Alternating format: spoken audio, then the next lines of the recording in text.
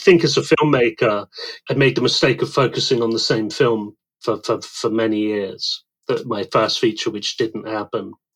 And sort of when it doesn't happen, you kind of feel like you're back to square one, that you've made the mistake of having all your eggs in one basket, and you've got to learn to multitask with projects. So I guess that's the biggest takeaway I had from that. Like, in many ways, kind of, I guess that was my biggest failure as a in my career as a creative. But out of it probably came the best, my best stuff. I got to make Sorority as a direct result, and I also just took time out and ended up probably writing more material than I've ever written at any point in my life. That was a clip from my session with writer-director James Webber.